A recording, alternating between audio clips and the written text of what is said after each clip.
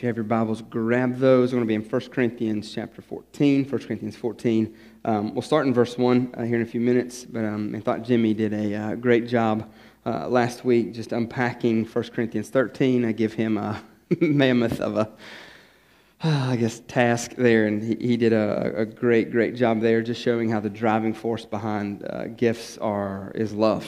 Love is the driving force behind us living out and practicing our spiritual gifts. And if you're like me, I know like 1 Corinthians is usually the love chapter, and so you're going to hear that at a wedding. And I don't think that's bad there, as we can pull from those truths. But man, when you see it in context and understand what's happening here at the church in Corinth, it just brings it to life all the more. And so for us as believers, everything we do, practicing our spiritual gifts, living out our life should be fueled by our love for Christ and each other, and that's what Paul's trying to get the church here at Corinth to see. And so if you missed last week, I would encourage you to go back and check that out, give it a listen to on our YouTube page, Facebook page, through the app, many different ways there. So I'm going to ask you if you join me as we pray, and then we'll kind of continue to go. Father, we love you. Jesus, again, thank you so much. You have been so faithful and so good. And Father, I just, my heart cry, my hope is that you receive honor and glory. Father, the things that we've celebrated thus far to this point in our service just points back to how great and loving, kind, gracious, and sovereign you truly are. Father, from calling our dear brother away to seeing the dead come to life, Father, we want to glory in you this morning, and we want to be changed into the image of your Son. So, Father, do a work in the heart of your people through your word. Oh, Holy Spirit, you have freedom to move in this place this morning and accomplish whatever it is that you see fit. Lord, use this time in your word as a tool, as an opportunity, as a way of shaping us and molding us and helping us fall even more in love with the Son. Jesus, we need you. We love you. In your name we pray. Amen. Amen. All right, so right out of the gate, just want to be right up front with you. Just want to let you know that today we're not going to cover tongues.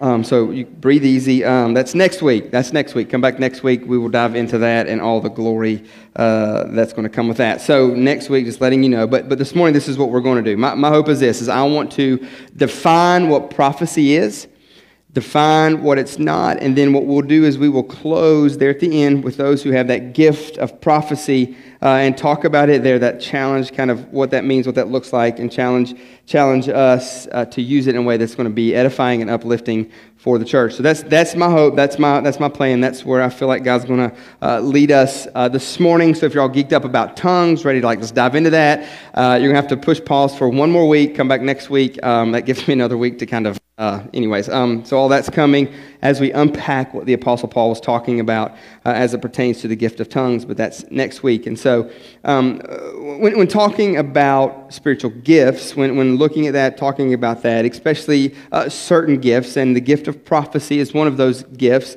There are people in certain camps and have different thoughts that believe that certain gifts are available and not available, those things. And one of the pressing things with what gifts are available, not available, one of the things that they believe is kind of questioned is going to be the sufficiency of Scripture. The sufficiency of Scripture. So I just want to let you know up front that we at New Life believe that the gift of prophecy is still practiced. And we also believe in the sufficiency of the Scriptures. We believe that the Scriptures are enough. This is what we believe. We believe that the Bible is all we need to equip us for a life of faith and service. That is sufficient. There's nothing else needed. It provides a clear demonstration of God's intention to restore the broken, to draw humanity back to himself through the Son, through Jesus as Lord and Savior, as a gift of faith. That's what we believe. And that there are no other writings necessary for the good news to be understood, nor are there any other writings required to equip us for a life of faith. The Bible is sufficient. The Bible is enough. We don't need any more. Nothing trumps the Bible in the matters of life. Absolutely nothing. The Scriptures are enough. The Word of God is what informs us and shapes us. It directs us how to understand God rightly as well as to interact with the world correctly. That's it. This is a hill that we are willing to die on as a people. This is a hill that we will take up camp and we will fight to the death. So hear me. For me as your pastor, as long as God allows me to serve in that role, I will fight with everything in me to point us to the reality of the scriptures of who God is and what God has said, no matter what issue it has to pertain to. I will do this not shying away from the truth, no matter how unpopular or how difficult it may be. So let me just kind of give you an example for it real fast. So my wife and I went out of town last week, kind of a long weekend, as we celebrated 15 years. Yeah, for her, that is, yes. She has stuck in there with me for 15. And she brought me back with her, so that's good news for me and y'all, mainly me. So we get back into town. As we're back into town, we come back in Tuesday. We're just kind of hanging out. I'm here Wednesday doing some things, kind of getting some studying done and things like that, catching up. And as I'm here, catch wind of a conversation. And I like to kind of insert myself sometimes in fun things. And so this was one of those kind of fun things. And so maybe. So the conversation kind of went like this. There's this thing kind of going on now in some of the schools. And it's how kids identify. Okay, so it's like my ears are peaked. Like I'm in. Like let's do this. And so one of the things that they said is like, yeah, they identify as furries. And I'm like, do what? See, I thought they said Furbies, and I thought of like the 90s toy, like, you know what I'm saying, like the late 90s, the little thing with the wings and the beak, and it could learn 24 different languages. And I'm like, we had 2 of those as kids. Yes. No, Scott, furries. I said, what the heck is a furry? It's where they identify as like different animals, so like a cat. And like they will identify as a furry, and so they'll purr, they'll wear collars, they won't meow, they will eat their food from a bowl off the floor. And I'm like, y'all messing with me. Like I thought they were just like pulling my chain a little bit. Like I thought they were just, y'all kidding me. Around here, like, yeah, around here. I said, no way. Middle school kids doing this. Yes, they're doing this. Like we're telling you the truth. And so I just want to lovingly address that this morning and in a loving, gracious way, and let you know that we don't believe that here. Like whenever you're given the list of how you identify, that option is not even given. And the reality is this, you and I don't get to pick what we identify as. That's not how it works. There's only 2 options that's given, male or female. And even with that, like I struggle with this whole ridiculous race junk. Because I'm going to tell you right now, there's only one race, and it's the human race. That's it. One race. Human race. We come from our father Adam is where we were derived from, where we came from. And I mean, there's different pigmentation in our skin, but we all have that, which that's what makes up the different colors. I mean, I'm just pasty white. That's just what I am. I fry, I peel, and then I fry again. I hate that about me. But that's what I've got. That's what I get. And so, but I've got pigmentation like everybody else has pigmentation. And God has graciously given some more to others and less to others. And it just shows the goodness and faithfulness of God.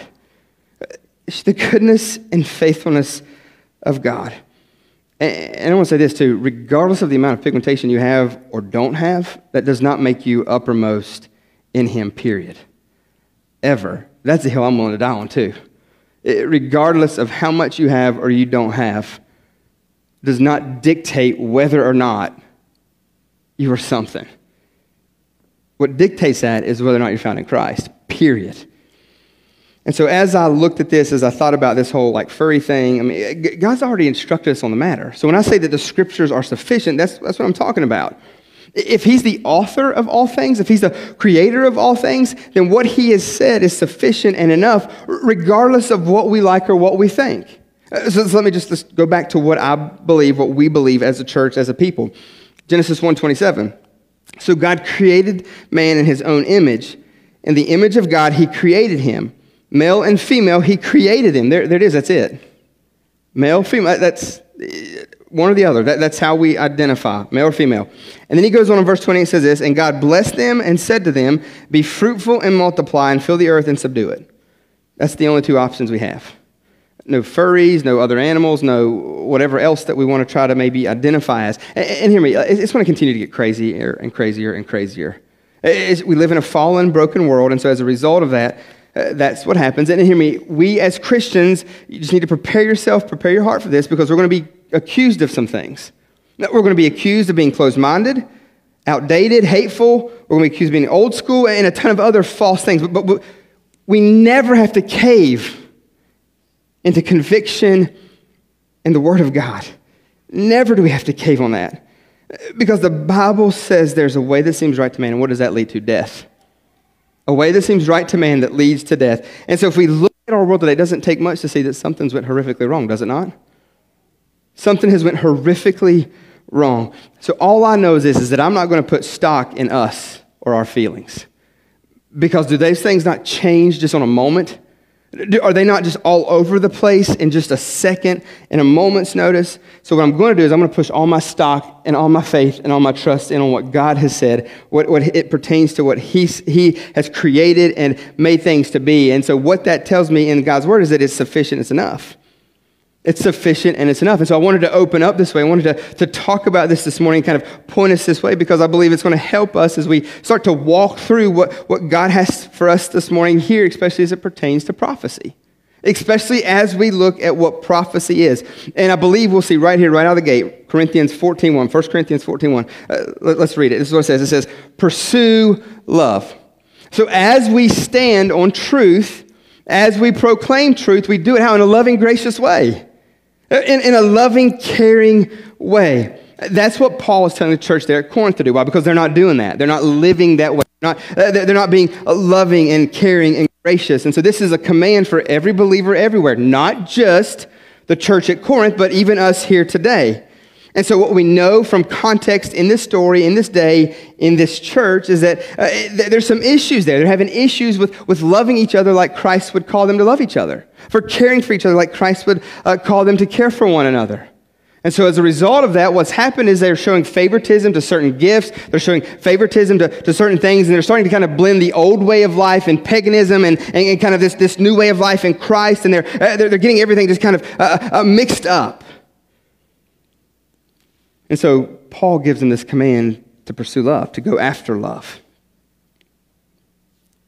to walk in love.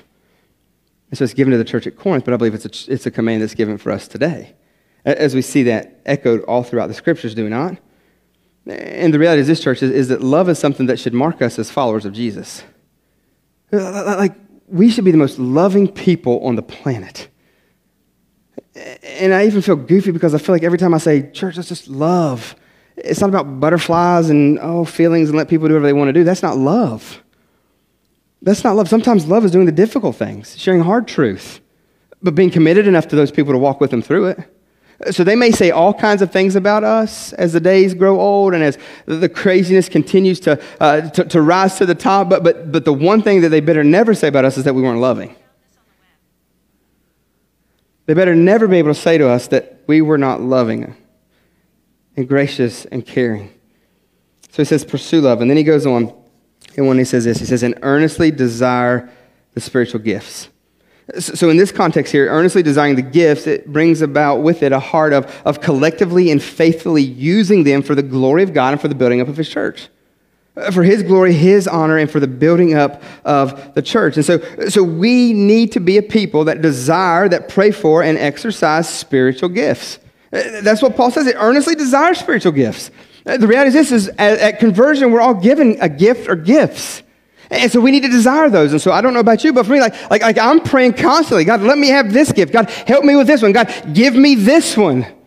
I mean, I know how you've wired me. I know the gifts that you have given me, and that's great. But what about this? And so sometimes I'll pray for it. Sometimes I'll kind of try to walk out in that, and it's just, this is what God's gifted me. This is what He's put in me. And the thing I love about spiritual gifts is it reminds us that we've been invited into play. It reminds us that He wants us as part of the team to participate. As part of the team, to give our life away, to give our service away, to use our gifts for the building up of the body, which we'll see here shortly. It would be like this. It would be like you make the team, and as you make the team, your position is, let's say, center. So a basketball team has 5 players. You have a point guard, you have a shooting guard, you have a small forward, you have a power forward, and you have a center. And let's just say that you make the center position. Let's say that you're 7'2", but you know what? You don't want to play center this year. You want to be a different position. So you decide you're going to set out to play the position that you want to play, even though you're gifted, even though you have this position. And so the coach's like, okay, we'll just play with 4 players this year. What's that going to do to the team? There's no way the team will be able to compete. There's no way the team will be able to make it. 5-on-4. That's not good odds for the team with 4. 5-on-4 usually does not end well with the team of 4 coming out victorious. Especially if you're 7'2" and you want to be outside shooting threes the whole time. Like, dude, get your rear end down low and just put your hands up. Just stand there with your hands up in the middle and just do that. We don't care if you shoot and score. Just be a presence in the middle. When the ball comes, you grab it, throw it to somebody else. Play your position. You've been gifted. You've been made and created this way. And so as I read this, as I look at this, as this heart behind earnestly desiring spiritual gifts, man, you need to know that you're a part. You've been gifted a gift or gifts to be a part and to play a role in the building up of the church, in having the church accomplish all that God would have for her. So we need to be a people that desire, pray for, exercise spiritual gifts. And the reality is that we should know our gifts. We should know what those gifts are, especially if we've been saved any length of time, because God gives every believer everywhere a gift or gifts. And so then the Apostle Paul is going to go here in verse 1 and kind of close out verse 1. So he says, pursue love, and then earnestly desire the spiritual gifts, especially that you may prophesy. Especially that you may prophesy. So the Apostle Paul is encouraging the church there at Corinth, pursue love, desire gifts, and maybe praying and seeking and asking God for this gift, the gift of prophecy. And now what I want to do is I want to jump down to verse 5 real quick, and let's look at it, and then we'll start to kind of unpack some things. Verse 5 says this, now I want you all to speak in tongues, but even more to prophesy. See, the one who prophesies is greater than the one who speaks in tongues, unless someone interprets, so that the church may be built up. So that the church may be built up. And so I just want to remind us here that spiritual gifts are for the building up and encouraging of the church. That's what they are. The gift of prophecy, any of the gifts that have been laid out is for the building up of the church. So what the gift of prophecy isn't today. What prophecy isn't today. Prophecy today isn't this Holy Spirit inspired, authoritative, infallible, scripture equivalent revelation. Don't think Old Testament prophecy. Don't go that way when you think of prophecy, to go Old Testament type of prophecy. The Holy Spirit inspired, authoritative, infallible, scripture equivalent revelation where God pressed on the heart of man by way of the Holy Spirit to speak out his truth in that moment. See, prophecy that Paul's talking about here is not like Isaiah or Jeremiah, what they gave. The days of thus says the Lord are over. That's not what the Apostle Paul's talking about. See, church, there's nothing else left for him to say. There's no new revelation coming. It's not like God and Jesus and the Holy Spirit are up in heaven having a holy huddle and they're like, dang y'all, or dang me. They're all 3 but 1, but anyways. Dang me, I forgot 2022 was going to be here. Let's give him something new. No. We have everything that we need contained in the Scriptures. Everything for every situation, every circumstance, every walk of life is there. Nothing new is coming down the pipe. Nothing new. He has said and done all that he needs to say and do and has revealed it to us in the Scriptures. The canon is closed. The 66 books of the Bible that we have are closed, and there's no need for more to be added. And so if you have the gift of prophecy, you will never prophesy in a way that is even close to the inerrant, infallible Word of God. Never. The best you've got is, I think the Lord would have me to lay this before you. And even in that, it's for building up. It's for encouraging. That's what it is. So let me try to give you an example here. God will never give you a prophetic word for your hard-hearted brother or sister that God will destroy them and send them to hell to get their heart right and repent. God ain't going to do that. So it's not like you're going to be like there one night and be like, oh, bro, I need to talk to you real fast. Had a dream last night, and in this dream, as I'm dreaming, there was this big old fire. And you were in a car going a million miles an hour toward that fire. And you're getting close, and as you're getting close, all I know is this, is that you hit the eject button and you bail out, and as you bail out, then you run to everybody that you know, and that you're just on your knees and on your face begging for forgiveness and telling everyone that you've ever been two-faced and bad to, that you're so sorry. Don't know what the dream means, but man, just want to lay it before you. See ya. God's not going to do that. That's not how prophecy works. Why? Because it's driven by love. Not selfish intentions. Not selfish intentions, but love. Don't forget what we just read, right? 1 Corinthians 14:1 says, pursue love. Pursue love. And so if you've got a brother or sister or a family member or whoever, coworker, whoever that's lost and don't know Jesus as their Lord and Savior, then you should be brokenhearted over them. You should be praying for them. Yes, we have the opportunity to evangelize and tell them the truth from Scripture about what happens in eternity and where they're headed, but we do it in a way of love, and we do it in a way of commitment and walking out with them and caring for them and sharing and showing and modeling all facets of life. When we nail it for the Lord and when we blow it for the Lord, we live those out and we show and we pursue in love. So the thus says the Lord, in the way that would be viewed as inerrant or infallible, is finished. It's finished. But I don't believe that that's what the Apostle Paul is talking about here in prophecy. Look with me one more time at 1 Corinthians 14:5. He says this. He says, now I want you all to speak in tongues, but even more to prophesy. See, the one who prophesies is greater than the one who speaks in tongues. See, what was happening in this day is that certain gifts were being elevated to kind of an elitist status. Certain gifts were making you kind of like part of the elitist of God, kind of like you're more special or you're more valuable or you were more wanted or you kind of would carry some clout and weight with whatever gift you had, and certain gifts were more important than other gifts, and that's what had kind of into them. That's what was kind of happening there in this context in this day, and we've already read and debunked that, is what the Apostle Paul says. No, there's none more important than the other. Every gift that is needed. So if you're a center 7'2", you need to play the center role because that position's needed. If you're a guard, then be a guard. If whatever it is, and the Apostle Paul gives that picture of the hand and the foot and gives them that illustration. So no gift is more important than another. So he says the one who prophesies is greater than the one who speaks in tongues unless someone interprets, so that the church may be built up. See, that's what this text is teaching. That there are times when God, by way of the Holy Spirit, will use men and women and the truth of the word. And what he will do is he will personalize it in a way as to speak to somebody's heart. And so the prophecy that Paul is speaking of here is revelatory and spirit prompted, but it does not mean it's necessarily authoritative, infallible, or even canon threatening. Let me do this. Let me define it. Let me define what prophecy is. Prophecy, as it pertains to what Paul is saying, is this: is it spirit-prompted, spontaneous, intelligible messages delivered to a person or community for edification or encouragement in the Lord. The message is spirit-prompted. The Holy Spirit presses upon the heart of a person. It can be spontaneous, or it can be somebody you've been praying for, and you're kind of walking by, and all of a sudden God presses upon your heart to say something.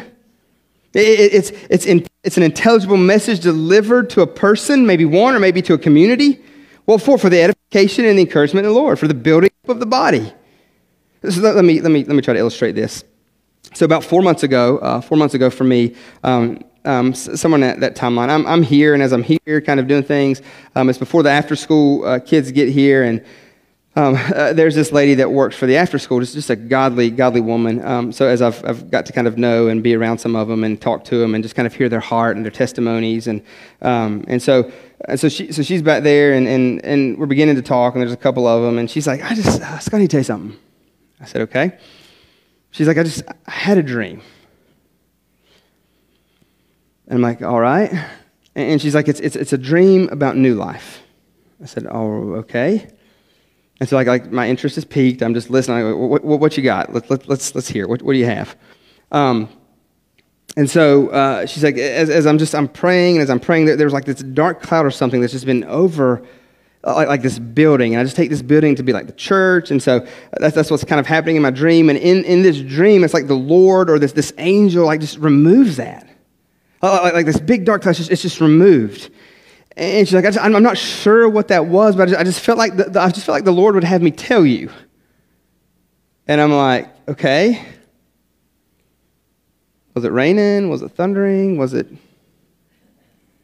That's all I have. I don't know. I just felt like God wanted me to tell you. And so we kind of began to talk a little bit and kind of begin to have conversation. And I just kind of in that moment, I just kind of felt like the Lord is kind of pressing on my heart for a second to just be still and just like listen, just listen for a moment. And so if you've been around any length of time here, October will be 5 years for me. October will be 5 years for me as your lead pastor. And in those last 4 years, it's been a difficult season. If we're just going to be honest, it's been a difficult season that I believe that we've been in, that I've been a part of, that I've walked through. I've never had anything like this in ministry before. Never been in this kind of role before, and so just a difficult season that I'm walking through. And I want to try to let me try to I don't know. I just want to just take a poll for a second here. Let me ask you this: how many of you have been here whenever I first took over as lead pastor? Let me see hands. Okay, that's a good number. Awesome. Okay. All right, good. You can put your hand down. Well, in my almost 5 years, I think the thing that's kind of like just stirred on my heart and in conversation and over time, in that we have probably had God call away 85 to 90% of who was here whenever I first started. It'll be 10 years for me in October, 5 in this role. And so God has called away or they've left for whatever reason. 85 to 90% is what I would say going almost in those 5 years. And so I don't know if you know much about me, but let me just pull back for a second. So my makeup, one of the spiritual gifts that God has given me that we talk about a lot, me and him, is I'm high compassion. Y'all, if you're compassion, we'll talk after. But like what that means for me is that you can kick me and beat me up, and I'm still like that golden retriever that's going to meet you at the door with my tail wagging. And I'm going to love you till the end. And I am going to be in it, and we can talk for hours about nothing, and I'm just going to listen and cry with you. And I'll try to press in something here and there.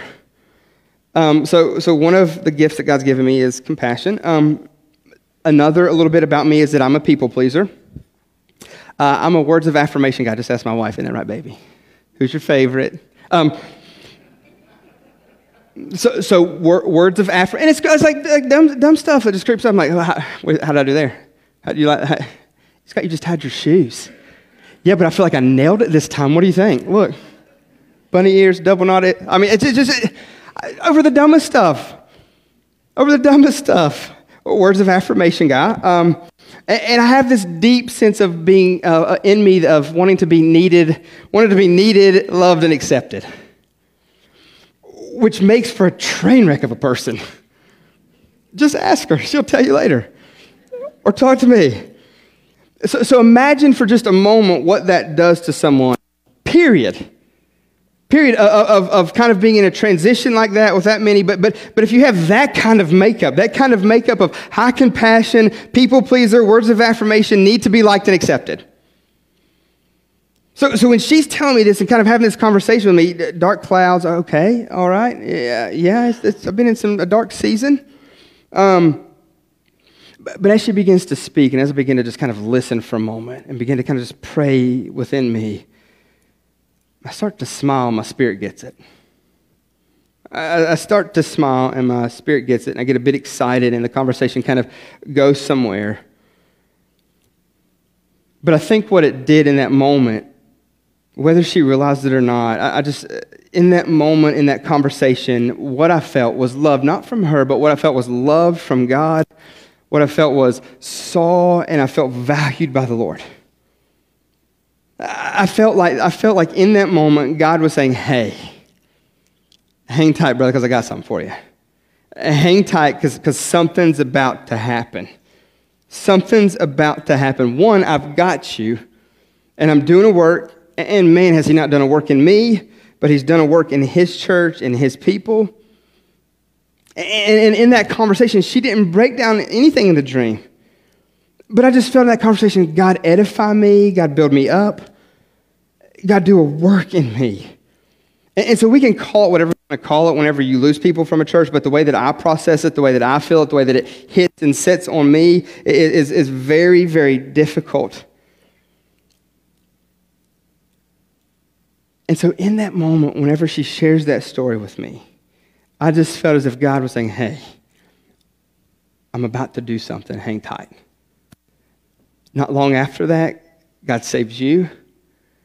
Not long after that, we start to get more kids in our after school. I mean, we halfway through the year, and we're picking up kids in January, February, which I think we get at Miss Becky, we're around 40-something kids. Like y'all, starting Tuesday in this place, we're going to have over 65 kids this summer.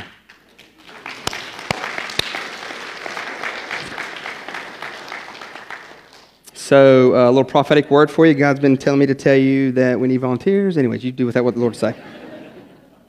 Just thought I would throw that in there.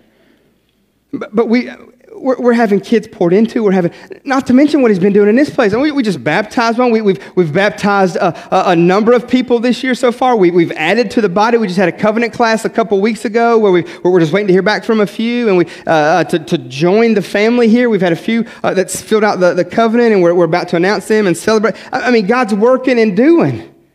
I mean, Easter, I need to get a number check, Franklin, you back there. Easter, we were pushing what, close 370s?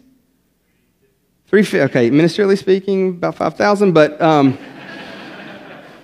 dude, I need you to get prophetic with me, bro, let's go. 350, and I know it's not about numbers, but it is about numbers because those numbers hear the gospel. People hear the gospel. God works and uses, and he's just stirring, and there's some things right now on the horizon that the leadership of this church is praying about. I mean, like some crazy stuff that God could do here in the next months for us and in us and through us. And we're just praying, and we want to say, okay, God, is this you or is this something else? We just want to be in tune. So we're beginning to pray and kind of be beginning to just see what God would do. But I'm just like, yo, I'm blown away. And it was in that moment of a crazy little dream about a cloud and God and an angel and moving it. And it's just like his blessing and his work and he's doing. And it was almost in that moment as if God just kind of like lifted me up and said, dude, I got you. Just hang tight. You just got to trust me. Trust me and walk with me. And so what I want to do to close is this, and this will be our last little part here. 1 Corinthians again, 14:1. I want to go back and revisit it for just a moment, and I want to read it. So as the band comes back up, to close out, 1 Corinthians 14:1 says this. It says, pursue love and earnestly desire the spiritual gifts, especially that you may prophesy. We need to pursue love. We need to desire spiritual gifts. You need to know what your spiritual gift is. You need to walk in that. You need to exercise that. You need to give that away in service to him for the building up of his body. And you need to, I even think we need to press in and we need to pray and ask God to give us the gift of prophecy. So with that being said, this is what I want to do. How is prophecy practiced? What does that mean? What would that look like for us? If you're here in this place and you have the gift of prophecy, I would encourage you this morning is pray for God to show you who it would be for you to speak into their life in a way that encourages, builds up, and consoles. Pray. Ask God to show you. God, who is even today in this place? God, like who is it that maybe that you've put on my mind that I just can't shake, that's been on my heart? Is it God that you've just been stirring me with? Maybe it's even who you've set beside. Like you know who you're sitting beside isn't an accident, right? Where you sit isn't an accident. There aren't accidents or just all of a sudden happenstance, but it's the sovereign move of God to work and do. And I believe you even being here this morning to hear the word of God isn't an accident.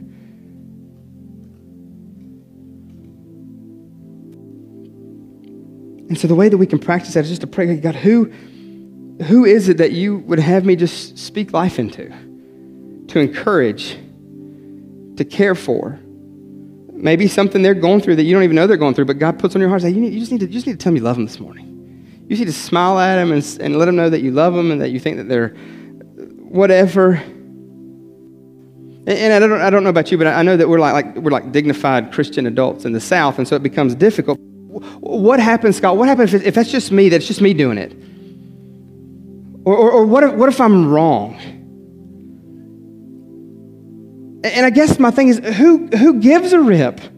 Who cares as long as we're trying to honor God in a way and encourage somebody? Who cares? I mean, like I said, this isn't that Old Testament type of prophecy. Thus says the Lord. More so, I don't know why, but God has put this on my heart. Man, I just want to share this with you. I don't even know, but I want to step out, and I know that pastor we got's crazy, and he's just kind of encouraging this stuff, and so I just want to blame it on whoever, but do it in a way that leaves it open for the move of God to happen. And dang it, if they blame us for being encouraging and loving, then blame us. And if we are wrong, then what have we done? One, we've stepped out and tried to be obedient to God. And two, we've tried to encourage and uplift His people.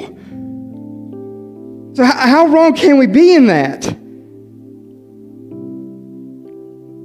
And so even if you address it as this may sound crazy, but I just believe God would have me tell you this, and you just tell them this,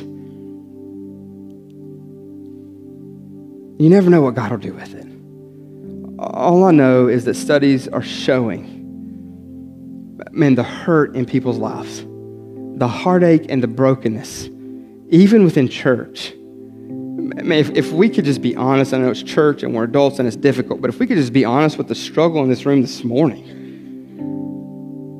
of the depression, of the rejection, of the struggle with sin, you name it. If we could see for a minute the way that God sees, none of us would walk back in this room. If you knew what I had done, what I had thought, what I had said, and let me encourage you, because if I knew what you had done, what you thought, what you've said,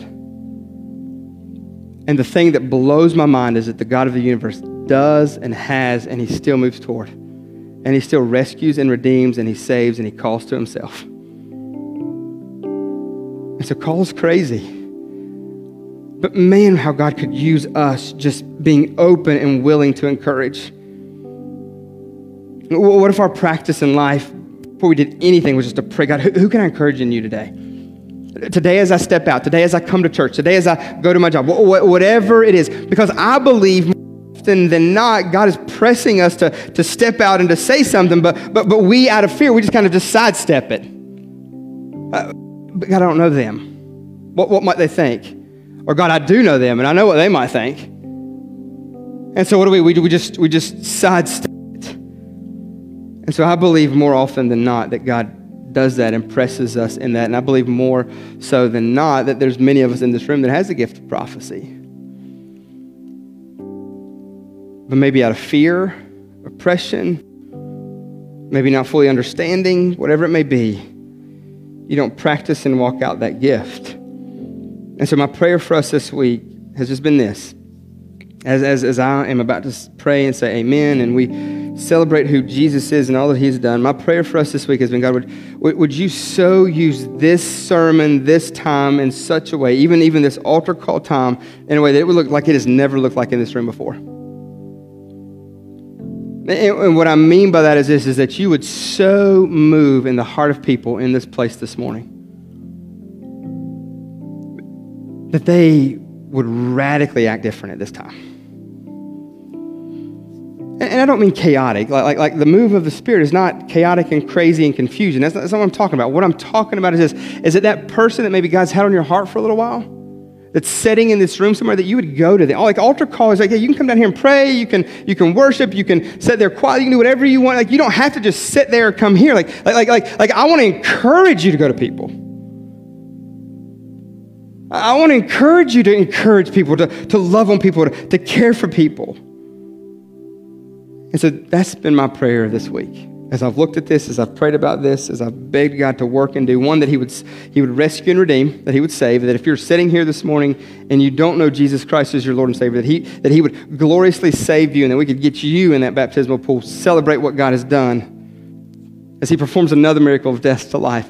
And then my prayer has been, and God, that you would help us get off of our blessed assurance and that you would help us to be a church that pursues love and that we encourage the body, that we care for in such a way that even at this time, maybe you don't stand here and sing this first song, but you go to somebody that God's pressed upon your heart and you share with them maybe something that God's put on your heart to encourage them. So my question is, what's on your heart? Who's on your heart? Who do you need to share with today? Maybe even possibly this week. Let's pray. Father, help us to be obedient. Help us to step out, even if it makes us look silly in the moment or crazy in the moment, or even if it's something that's going to cost us to have to trust you in a little bit of a different way. So, Lord, I just pray you would help us. Help us to be the most loving, encouraging people on the planet. And so, God, do a work in this place this morning. I beg of you, those watching online, God, that you would do a work in the heart of your people, your church. Help us to lift up, edify, and encourage. And we pray. Amen. You stand if you want to go to someone, if you want to sing, if you want to come pray, if you want to know more about what it means to have a relationship with Jesus, you be obedient this morning in this place.